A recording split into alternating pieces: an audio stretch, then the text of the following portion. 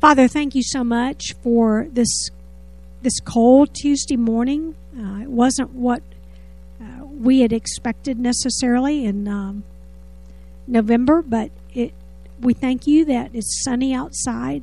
Thank you for just these last 8 weeks as we have walked through prayers in the Bible. And Lord, I pray that again that we would continue to apply the lessons that you've taught us for years to come as we pray, as we deepen our prayer lives. And I pray for Carol Newman this morning, Father, as she comes and teaches your message today. Pray that we would be attentive and open to what you want to teach us through the teaching of your word. Lord, we love you. Thank you for the fellowship here this morning. And we pray this in Jesus' name. Amen. Good morning. It's fun to see sweet faces I know and faces I've known from years ago that haven't seen in a long time, and then some new folks. Thank you. Okay, let's show this first slide, please. This little green house was built in 1910. From 1910 until 2004, part of my family lived in that house. In fact, 4 generations of my family lived there. My mom grew up there. I was there when I was a tiny baby, and then we moved back when I was 5 years old. It's a special house. That front window was where my bedroom was. But in 2004, both my parents were quite sick. We had to pack up the house and sell it. Christian Brothers University bought it, and they let their caretaker, their groundskeeper, live there, so he made it a home again. But lately, it has been bought and rebought by developers, and we know what that means, that it's just going to be raised someday. And so my dear son-in-law, David, saw the last time that it was being transferred. And he arranged for us to go into this house and take a last walk around in the springtime. Well, when my sister and I and our family had closed up the house, we did the memory walk. We saw the places that had meant so much. We thought about my daddy swinging our children and our grandchildren in that front porch swing. And we were a little sad. We were nostalgic. So we didn't know what to be prepared for in March when we went back and looked at the house on Avery in Midtown Memphis. Can you imagine? And so David opened the door and we walked in. Well, nothing was the same. The memories were gone. There was somebody else's trash in the corners. There were little dead insects and some live insects that kind of creeped and crawled. And, you know, for years there had been that old home smell, okay? You know what I'm talking about. It was just an icky smell now. It was dank. My sister and I had often said we needed to get Bob Vila, who was the Chip and Joanna from years ago, to come do the house. We looked at the house. There were pools of water on the hardwood floors. We left the house, and it was like, it's done. There was a very simple closure. We said goodbye. We didn't grieve. We didn't mourn. It was just time for a little blip in God's eternity. That had been where our family grew. And it was done. And we moved on. And we said goodbye. And, you know, we didn't grieve. But isn't that a neat place? I played on that bench. Oh, I loved all that. Well, Nehemiah got some news that the home of his forefathers, a place where he had never lived, was in disrepair. Things were not so good back in Jerusalem. He grieved. He mourned. He suffered for what was going on. Even though Israelites had returned and helped begin the rebuilding of the temple and the city and the land, things were not going so well. The people were in distress. The city walls kept crumbling and burning and not being what they were supposed to be. Enemies could easily attack. The chosen place for God's chosen people was in disrepair, and they felt reproach from the surrounding nations. And the current king, Artaxerxes, actually said, let's just forget about this project. We're done. Nehemiah grieved. He hurt for his people. He hurt for his nation's heritage. But he had a different understanding of Jerusalem and the temple and its walls. And so Nehemiah prayed with boldness because he was kingdom-minded.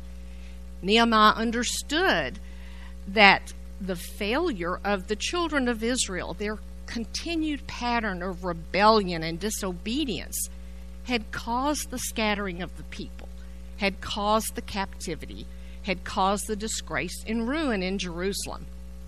Nehemiah sat down, he wept, he mourned for days, he fasted and prayed a prayer of boldness because he was kingdom-minded.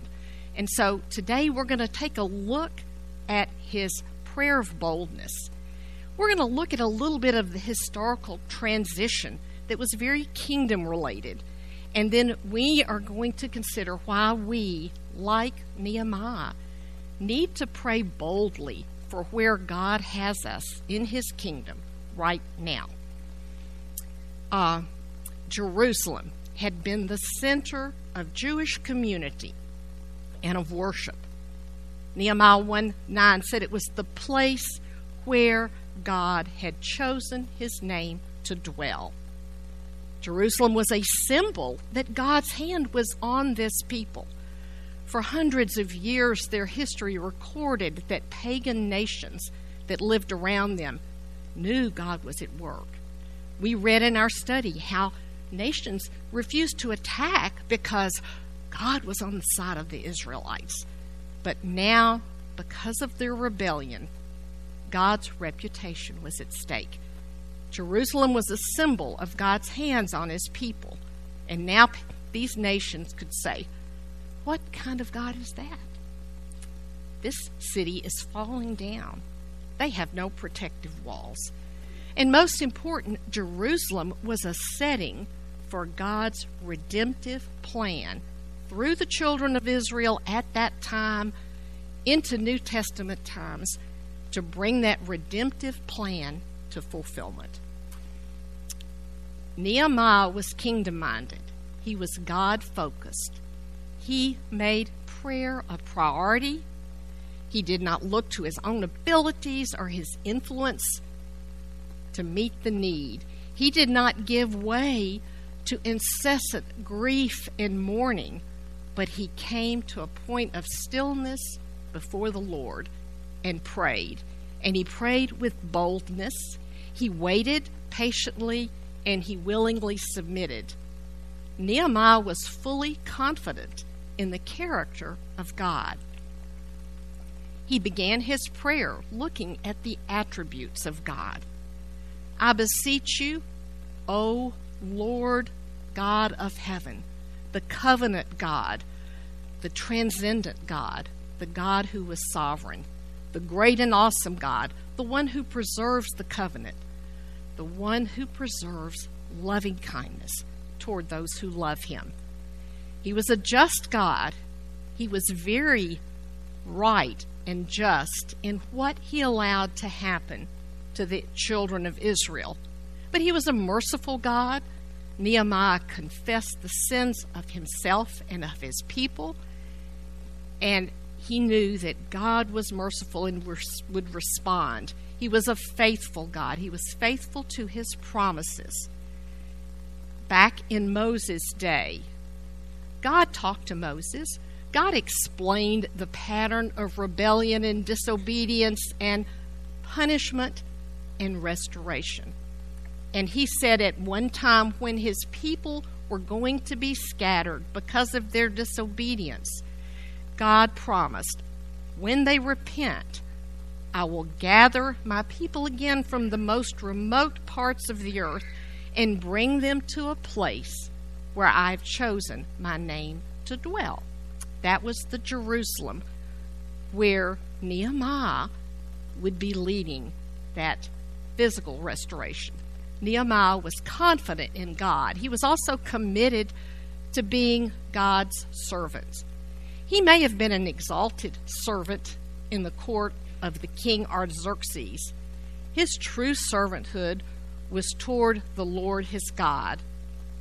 For himself and for his people, a prayer focus was that they all were servants of God because they had been redeemed by God. He owned them. It was God's power and strong hand that had made them a nation. And therefore, because of who God was, they delighted in him. They revered his name. Their hearts were repentant. They were moving ahead as God's servant. And then, as a committed servant, Nehemiah realized he was fully dependent on God's provision, on God's control. This need in Jerusalem was vast, beyond anything that we could probably think about. Nehemiah bowed before God. It was humble prayer. Nehemiah was a gifted leader. He had skills. He could organize things. He could round up people.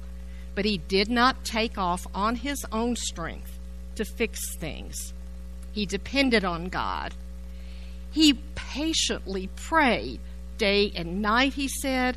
4 months passed before this first report of the need and the actual time where Nehemiah could lay this before King Artaxerxes.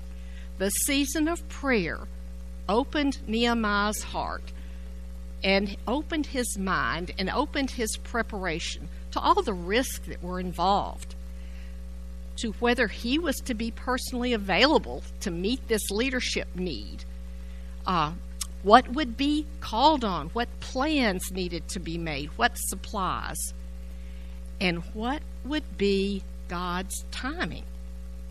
We understood the position that he was in as cupbearer of the king, and that sense of trepidation he may have often had, and how careful he worked not to have a face that showed his sadness. But then the time came, and what he did then was that spontaneous prayer. When Artaxerxes asked him what was wrong, Nehemiah gave wise words, and then he knew God had said, all right, go for it, because the king says, well, tell me what your request is, tell me what you need. Nehemiah gave that quick shout-out prayer.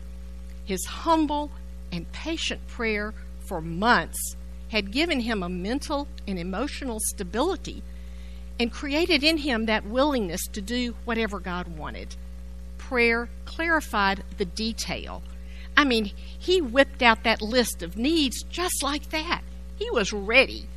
Prayer gave him confidence that God does indeed turn the hearts of rulers and kings.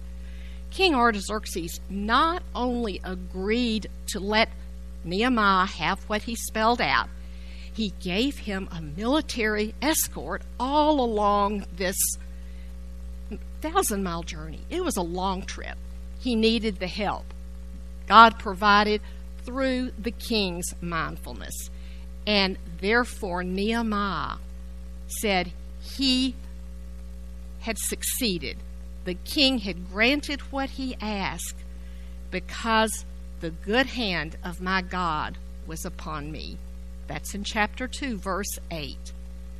The good hand of the Lord was upon me.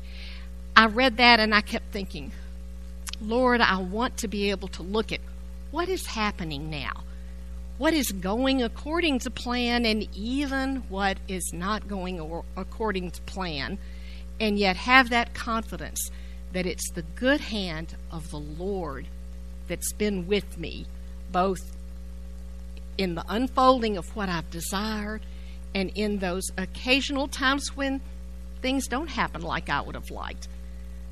Nehemiah prayed with boldness. He was moved by kingdom-mindedness. He was confident in God. He was committed. He was fully dependent on God.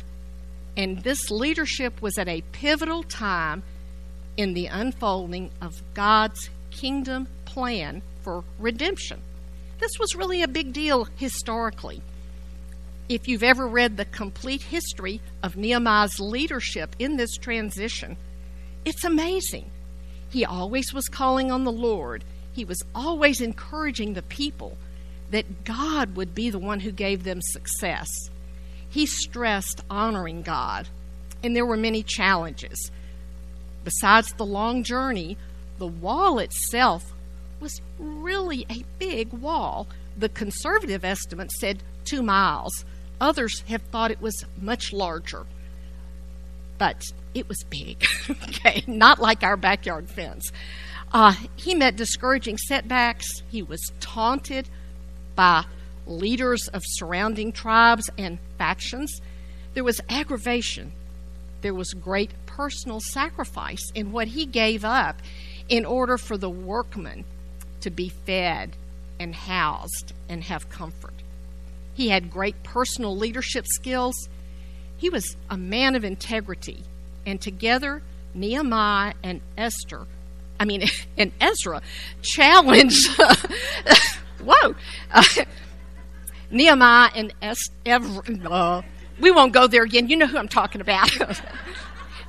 They challenged the people to spiritual renewal and reformed.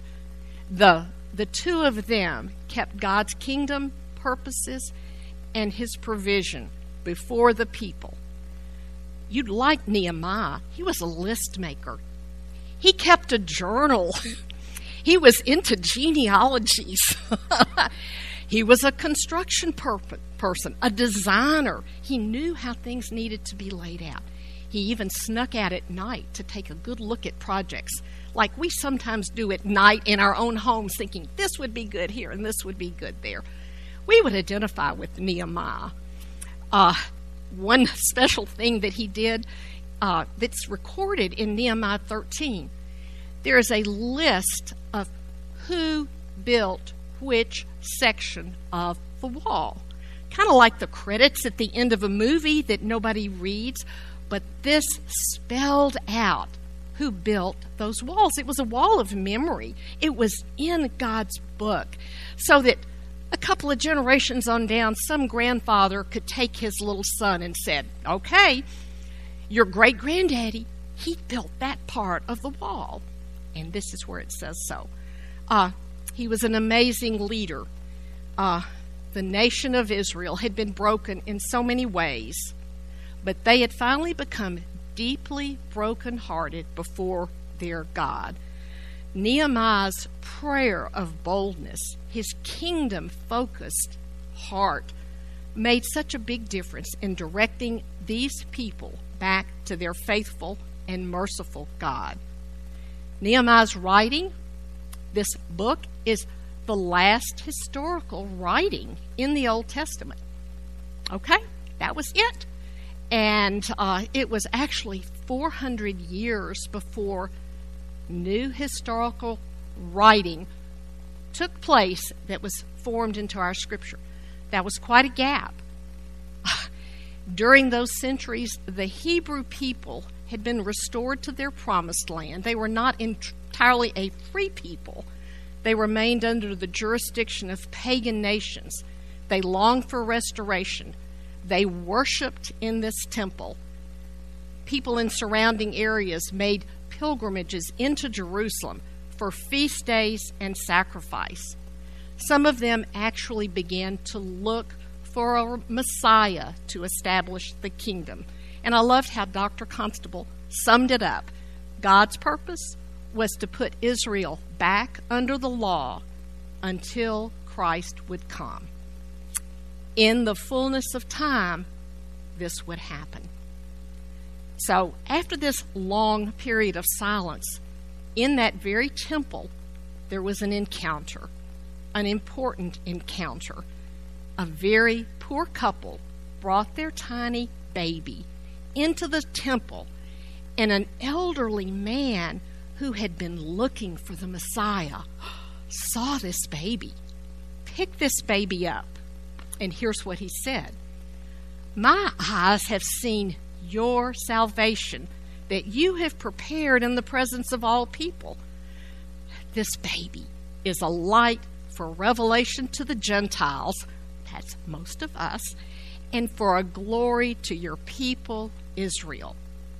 Isn't that extraordinary? In the fullness of time. So Jesus, 33 years later, came through those walls. And there were hosannas. And there were praises. And then we know what happened in just a matter of days. He was crucified. But this was the perfect climax for God's redemptive plan for fallen humanity. He did not stay in the grave. He rose. He lives now. And our compelling to pray boldly can be found in the simplest gospel message in 2 Corinthians 5:21 about this little baby that came into that temple at the fullness of time. God made him who knew no sin to be sin on our behalf so that we might become the righteousness of God in him. That compels me to pray with boldness.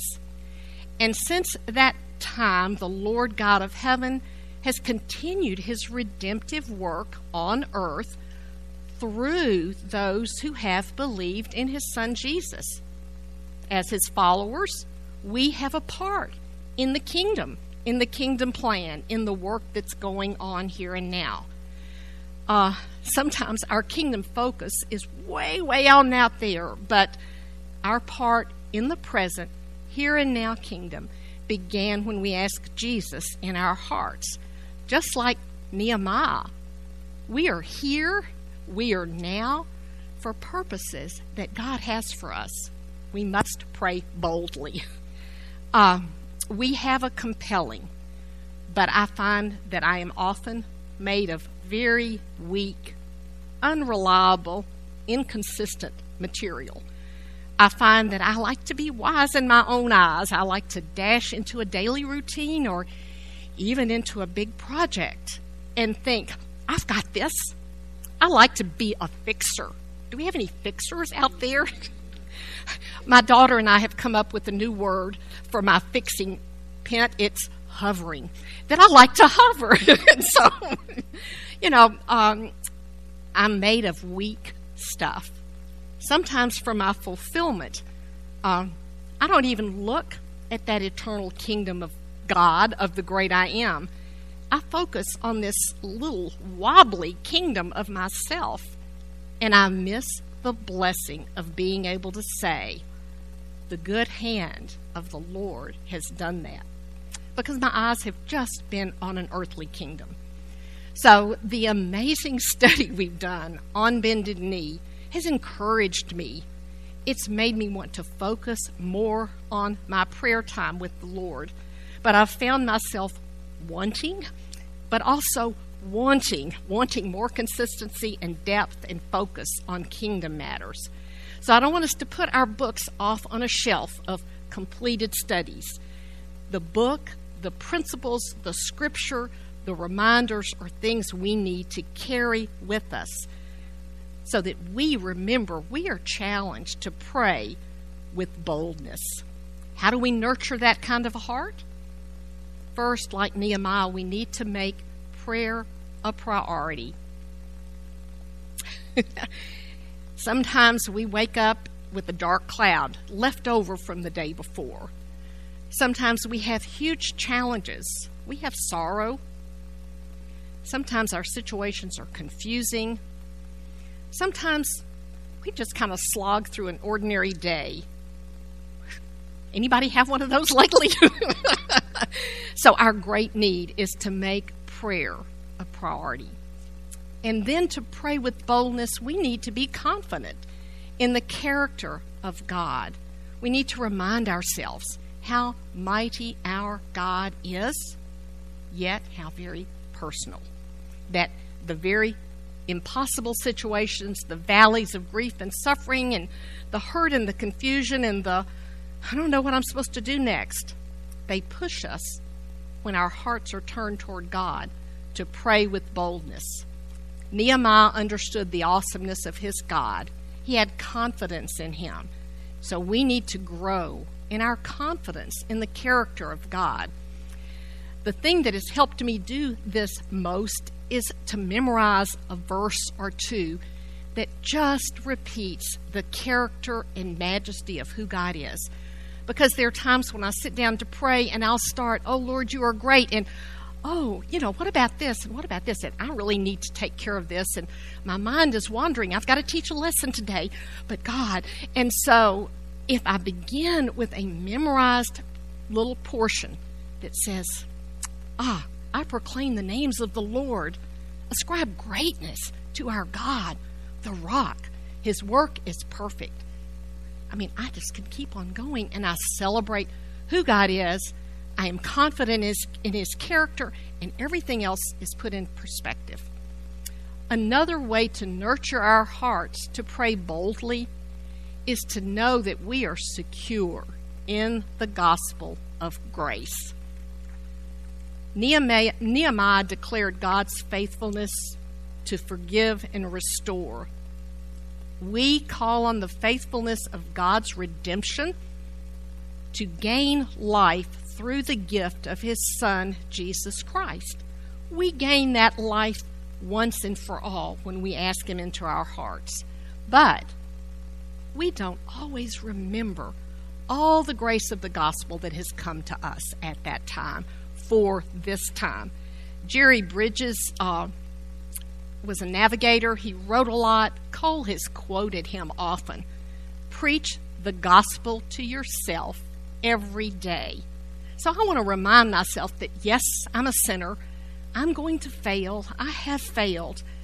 But there is grace every day, every minute. My good performance doesn't give me access to pray with boldness. But you know what? My failure doesn't mean that God turns away. He is just waiting for me to lay that failure at the cross. We are secure in the gospel, so we want to pray with boldness.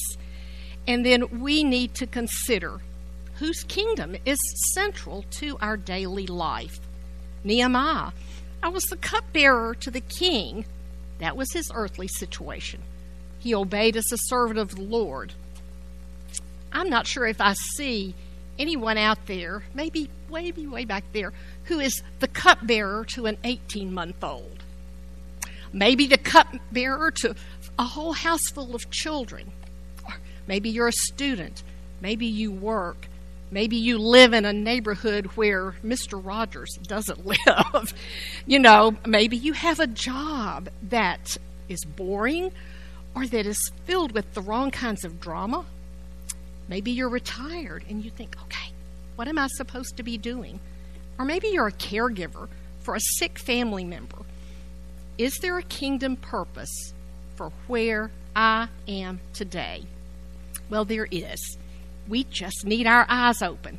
That greenhouse that was up on the board a minute ago, it was ordinary. Some of the years were like Leave It to Beaver years. But there were years where, there was hurt, there was sorrow. There was family dysfunction here, there, and yon. And there were redemptive relationships going on in that house. And I showed you the window of my bedroom. There was a window in the back of the house where I could look out and see trees and see sky. I remember standing one day looking out that window at that sky and asking Jesus into my heart. Kingdom business, his plan of redemption, right there in a very ordinary place. But it's a place where an eternal transaction took place. So, who knows what kingdom purpose is behind the current situation where you find yourself? What's happening in your neighborhood? Commit to being kingdom-minded. Pray with boldness. How do we know we are part of the kingdom? We are told over and over and over in Scripture. So I've put a few up there. 2 Corinthians 5:14 and 15 tells us that he died for us so that we would no longer live for ourselves. Okay? Got to pray boldly. We are also told that Jesus is the one who loves us. He released us from our sins. And what? He made us to be a kingdom. He made us now priests to his God and Father, instruments of reconciliation where we live. And then he said we're a chosen race, a royal priesthood, a holy nation, a people for God's own possession, to proclaim the excellencies of the one who's called us out of darkness into his marvelous light. That's a kingdom privilege, but we need to pray with boldness. It's a wonderful gift, but we need to challenge ourselves to keep in this habit of prayer, to focus on praying on bended knee like prophets and warriors and kings. We need to be secure in who Christ is and in the gospel. We need to pray with boldness.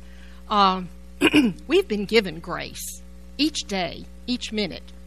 We are graced by God to be where we are. It's not just grace for the by and by. And Paul David Tripp, Sunday morning in the November 10th devotional, God's people of grace are driven to the throne of grace so that they can reflect his grace in the place where he calls them. We are compelled to pray with boldness because of who God has made us in his Son, Jesus. We have a really wonderful prayer verse about coming to the throne of grace, drawing near with confidence, with boldness. That is our verse for the year in women's ministries.